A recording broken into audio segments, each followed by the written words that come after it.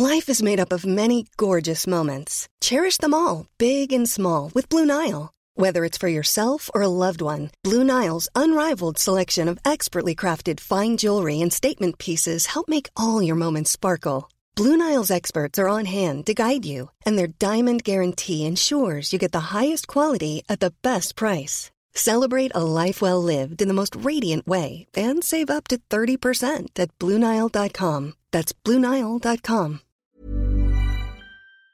This episode of Politics Without the Boring Bits is sponsored by BT, because BT means business. BT knows that businesses come in many shapes, sizes and guises, from the person just starting out at their kitchen table to the biggest employer, which is why no matter what line of work you're in, they've got your back to help you succeed and do what you do best. No doubt connectivity is a must in Westminster, and it certainly helped us to get this episode created and distributed to you listening right now. BT already connects more than 1 million businesses and public sector organisations, offering secure and reliable connectivity. Nearly 3/4 of people running a business or side hustle feel they couldn't do so without reliable broadband and mobile connectivity. That's why having connectivity you can count on is a must for business, whether it be facilitating multiple devices being connected at once or making team calls or guest Wi-Fi access for customers. BT's connectivity helps keep you and your customers happy. Whatever your business, BT's got your back. Search BT's got your back. Did you read with Tim Montgomery? Welcome to the latest edition of the Times Opinion Podcast. My name is Tim Montgomery, and this week I'm joined by columnists Matthew Parris, Rachel Sylvester and Melanie Phillips. We haven't begun to think about the political as well as the constitutional storm that will break if, after the summer, Scotland says yes to independence. I don't believe David Cameron should resign, but I think he'd be in very great danger. It will be said that he was too cavalier, too soft a touch in conceding this referendum on these terms, that he lost the Union in a fit of inattention. We'll be in stormy and uncharted waters if the answer is yes. I believe an early or a postponed general election would be one of the results. Ed Miliband wants to remake capitalism. He says inequality is the new centre ground and plans to follow Barack Obama in championing hard-working families against a wealthy elite. He mustn't let this deteriorate into bash the rich class war, but he's onto something, and David Cameron will suffer if he lets himself become the defender of the super-rich. I doubt that David Cameron could have anticipated the storm he would provoke by saying he was a Christian. Indeed, the odd thing is how passionately people deny that Britain is a Christian country. If a church attendance is the measure, it's not any longer. But its culture, literature, institutions, history and constitution are inextricably welded to Christianity, which, far from being bad for minorities, offers them a unique umbrella of protection.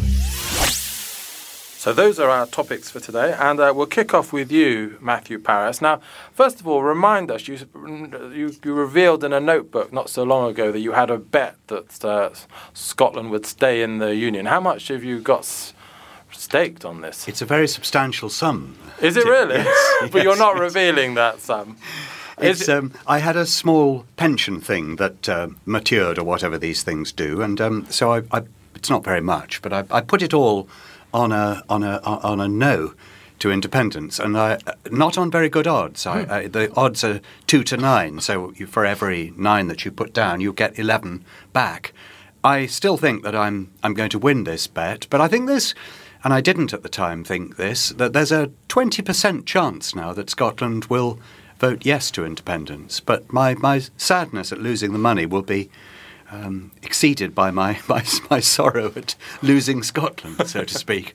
Indeed. And your concern is also that the Conservative Party, the nation, might lose David Cameron as Prime Minister, because there is a view amongst some people that David Cameron would have to resign if he is the Prime Minister who presides over the end of a 300-year-old union. Now, you yourself, in the column that you wrote for Saturday's Times, which Times subscribers can read at thetimes.co.uk/comment central, advertising moment over, you argued that there will be some who will press for David Cameron's resignation, but you think that would be a mistake. Yes, people are not saying yet that he'd have to go if Scotland votes yes, but I've no doubt that people will say that if that happens. Now, I don't think he should go, briefly because he was under a lot of pressure to concede some kind of a referendum, or Scotland would have gone ahead with an illegal referendum anyway, and that would have been dreadful. And who knows when you call a referendum what the outcome will be, and it may be that he simply wanted to know Scotland's answer. But the impression has been given that he called this referendum because he thought this was a way to kill Scottish separatism by knocking it hard on the head in a referendum in which it was going to lose by a substantial margin. That isn't now going to happen. And if we lose Scotland in the wash, so to speak, I think his judgment will be called into question. Melanie Phillips. I would call it into question, actually, because I think whatever his motives at the time that he called the referendum, the fact is, as the serving Prime Minister, to preside over the dismemberment of the United Kingdom, the dismemberment of the entire country, and as I understand it, if Scotland votes to go it alone, the constitutional implications will mean a degree of chaos, the like of which probably our civil service hasn't got their heads round. Something and that may Matthew well last concedes for in years. his column, yes. And it's hard to think of something more fundamental than the Prime Minister of a country basically presiding over the destruction of his country in a move which was eminently avoidable. I take Matthew's point absolutely that the Prime Minister was under great pressure. But ultimately, it's the role of a statesman, it's the role of a Prime Minister to think, what if we were to lose this thing, and to judge then that the risk is not worth taking. Now, he took that risk, and in my view, he should pay the price. Because he could, Rachel, have offered the Scottish people a multi-option referendum. I think Alex Salmond wanted Devo Max to be on the ballot paper, which the Scots probably would have voted for, more devolution but not full independence. By making it a straight binary choice, and if Scotland does leave the Union, he will be in large part the architect of that. Well, he was calling Alex Salmond's bluff in a way, wasn't he? He didn't go for that third way option. But I think you can't hold the Prime Minister of Great Britain responsible for the choices of the Scottish people. If they decide to leave, it isn't ultimately David Cameron's decision, fault, choice, and I don't think he can be blamed. He will have failed to persuade to keep them in. He will have done, but it's not really, I wouldn't see it as a resigning matter. Having said that, I think there are a lot of people in the Tory party who will see it as that, as Matthew says, and I think there's a section of the Conservative Party who just want to get rid of David Cameron, and this will be the latest excuse. To be honest, I think they would try and get rid of him after this forthcoming local and European elections if there was another candidate they had to put in his place. There's a section of the Tory backbenchers who've never liked David Cameron. They've always despised his modernising message. There's a class element to this. They think he's sort of too wealthy, too elitist, too snobby, and they don't think he's the right leader for their party. He's not Eurosceptic enough, he's not anti-immigration enough. So despite all the noises that he makes to try and keep them happy, there's a section of the Tory party that want to get rid of him, and they will use whatever excuse and moment they have to try and do it, including Scotland. But it will be quite a big excuse for them. It would be, yes. Yeah. But I think it's a sort of excuse rather than the reality. Melanie Phillips. That's all true, and it is true that it would be Scotland's choice. But in the same way, it would be the British people's choice, for example, to leave the European Union. And I think that everyone would accept that, I think Mr Cameron probably has accepted, has he not, that if he were to lose that referendum, he would go. In other words, the vote of the people isn't really the deciding factor in these circumstances. If a Prime Minister has A, called a referendum, B, been on the losing side on an issue which is of fundamental existential importance to the nation, either its dismemberment internally or its accession to a supranational government, then I think he has to go. If he doesn't go for that, what does he go for? The European referendum would be different because it would be a vote on his very specific package of negotiations on which his credibility, and he had personally put his own job on the line. I think that's slightly different. He's more personally involved, I think, in that. There's a crisis for the Labour Party, though, as well, in two levels, isn't it, Matthew? Something you say in your column. In a way, Labour Party, which dominates Scotland, they are in the lead, as Alistair Darling is, trying to persuade the Scots to keep in. So, in a way, they should be judged more for a yes vote, and also, of course, the political implications for Labour's ability to get a majority across the rest of the remaining UK will be profound, perhaps for a generation. Well, it always was the Labour Party that was going to have to win this referendum for David Cameron. Just by going to Scotland, Tories tend to get people to vote whichever way the Tories don't want them to vote. And that was a little bit of a risk in calling a referendum that it was actually the Labour Party's job to win for the Union. And I think we in England sometimes exaggerate the popularity of the Labour Party in Scotland. They're not particularly popular in Scotland at the moment, and they may just not be able to win it for Mr Cameron.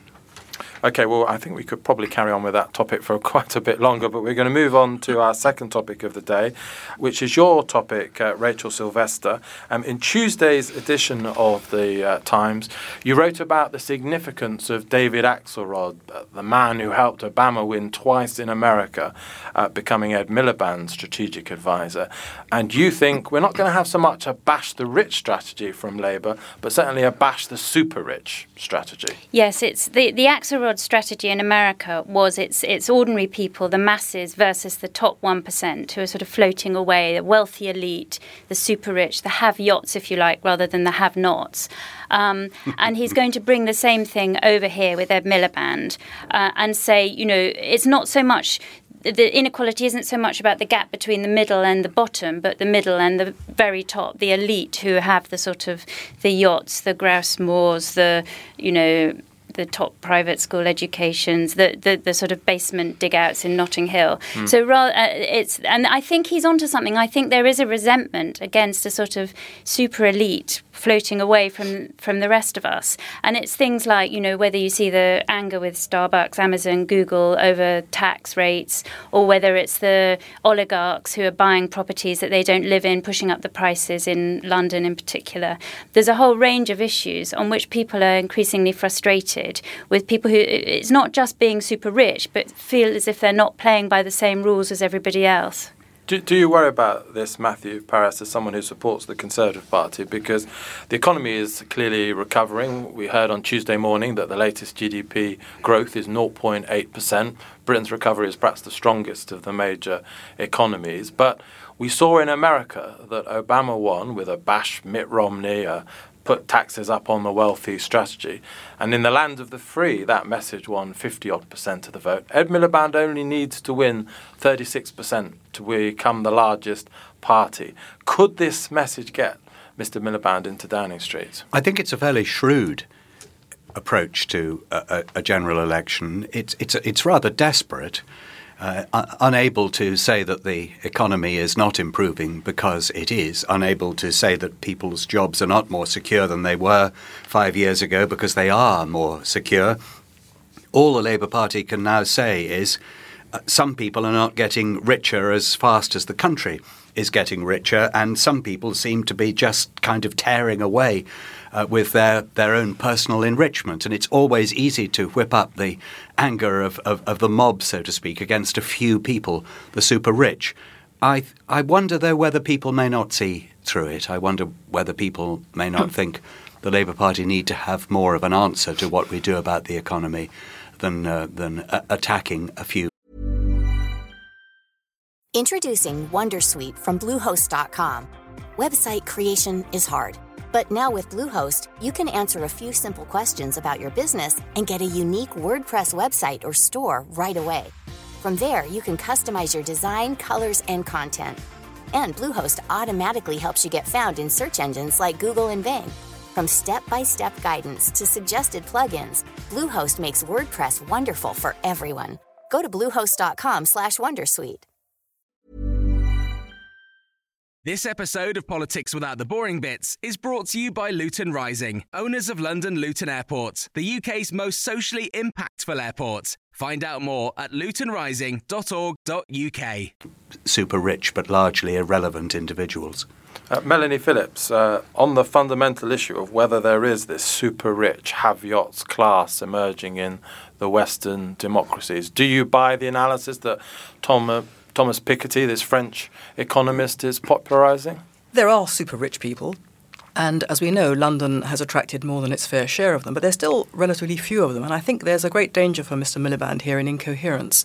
on the one hand, as Matthew has said, there is tremendous popular resentment against the rich. But how are the rich defined? Very often they're defined as, for example, people on 100,000 a year and more. To some people, that is riches beyond belief. To others, it's what they can hardly live on to sustain a middle-class way of life. And this is the incoherence. Mr. Miliband now has Lord Glassman, one of his most trusted advisors, who has come forward in the last few days and said Labour is in danger of being seen as the middle-class party and losing touch with the working class. And that is also true. But I think that there is this problem of how do you define people who are wealthy? Because the middle classes, people who aren't super rich, feel that they themselves are being penalised. I mean, bash the bankers. I mean, not all bankers, bash the barristers. Some bankers earn a fortune. Others earn not a great deal of money, but they're all kind of lumped together. And I think that either Mr. Miliband is going to have to work out where he stands in relation to the middle class. That's his most challenging task. Yes, Matthew Parris. This is what's rather shrewd about the strategy that Rachel describes. The middle class may not exactly know who's middle class and who isn't, but they do know that the super rich are not the middle class. And so a way of attacking wealth is to attack the super rich while letting the middle class know that it's not you that we're attacking. Well, that's the point, isn't it? Who is the super rich? How are they to be defined? I suspect that in order to get the revenue, or the notional revenue, Mr. Miliband is going to have to extend his definition of who is super rich beyond the people who literally have yachts to what most of us would consider to be the rather well-to-do middle class. We know that taxes like the mansion tax, the banker's bonus tax, these will probably only raise £1 or £2 billion in total, Rachel Sylvester. If Labour really wants to raise money that will make, for example, a difference to the public services, they're going to have to raise a tax like national insurance, which will impact the squeeze middle, a phrase that Ed Miliband championed, the squeeze middle that Melanie Phillips described. Well, Thomas Piketty, who's the favourite guru of the moment, advocates an 80% income tax and a global wealth tax, which Ed Miliband's aides are frantically distancing themselves from. But I think your broader point is correct, that the problem with Ed Miliband has alighted on a problem, but he hasn't really got a credible solution yet. And the problem, he's not taken seriously because he hasn't got a sort of credible, broad-based economic strategy, which includes sort of proper deficit reduction as well as some spending commitments. You can't just have an energy price freeze or a banker's bonus tax and convince people that they're going to trust you to run the economy. You've got to sort of convince people that you can handle the nation's finances before you can persuade them that you're the fit person to remake capitalism. Because we just had a YouGov opinion poll that shows that the Conservatives are now trusted more on unemployment than Labour, which is a huge achievement for the Conservatives. But so I think Osborne is right to sort of be confident in this concept of it's the economy, stupid, the old cliche. But on the other hand, I think they need to be careful that they don't dismiss this anger, anxiety, whatever you want to call it, about the kind of wealthy elite, because Cameron and Osborne themselves are in danger of looking like out of touch, supporters of this super rich. Because Matthew Parris, this party of the rich label is still toxic for the Tories. And the important thing for the Conservative Party would be not to respond to Ed Miliband's attacks on the super rich by defending the super rich, and not actually to take the tone that Melanie does, that barristers and people like that may actually be struggling to educate their children at private schools on the income that they have. The Tories do not want to sound as though they're on the side of those people.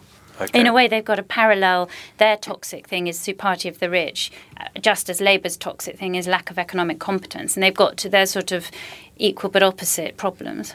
Okay, well, we could, again, go on, but we must move on to our third topic, which, Melanie Phillips, you've suggested for us, and it's a debate that's been raging for a good week. And you, as a Jew, do nonetheless believe that David Cameron's description of Britain as a Christian country is something you welcome, because the established church, for example, has provided a sacred canopy under which all faiths can gather and are protected. Absolutely. I'm always amazed by this, by the vituperation with which people deny, A, that Britain is a Christian country, B, that it should be a Christian country.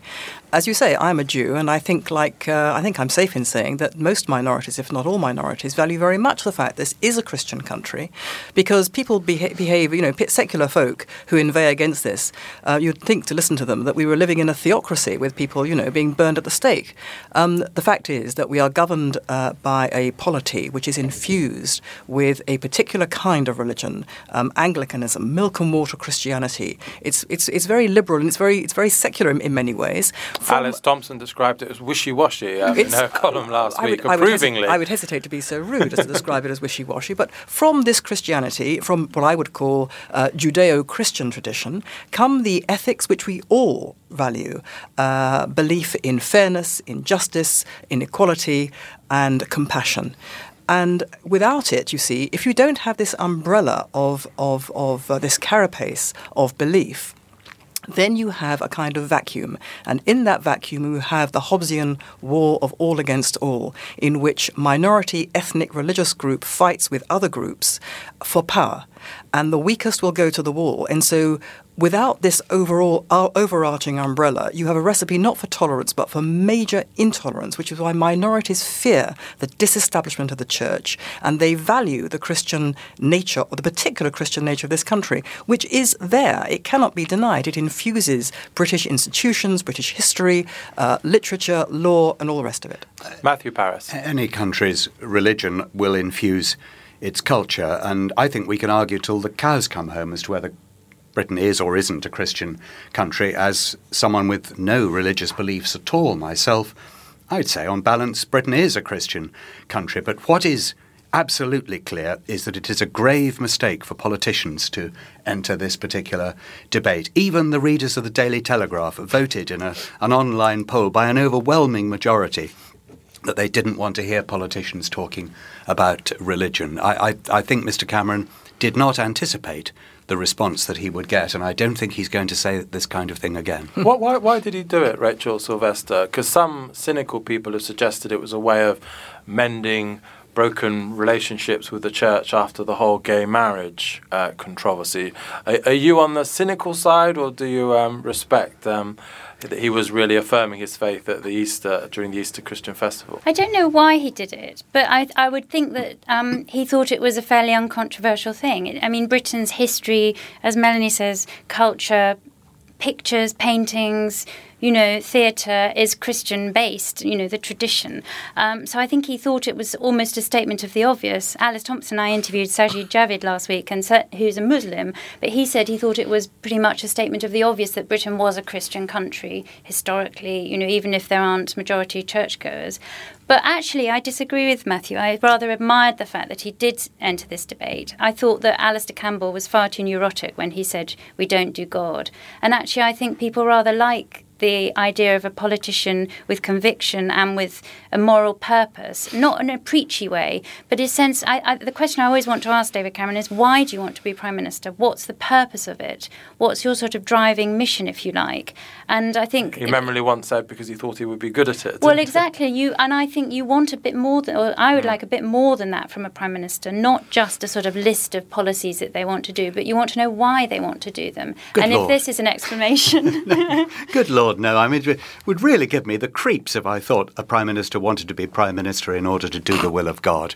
I really don't want to do the will of God, but you've got to have him. I want him to have a purpose.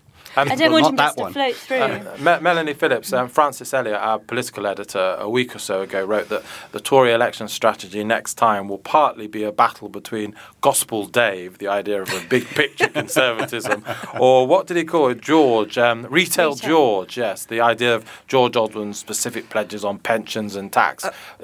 Do you see that those two can live together? Do you recognise that distinction? I find it hard to think of Gospel Dave really on the billboards. I mean, I think Mr. Cameron's main problem is not that people will think, my goodness me, this man is doing God and runs screaming from the room. They will think, I don't believe him. Yes. Once again, he is telling me a lie in order to gain my favour. What sort of mug does he take me for?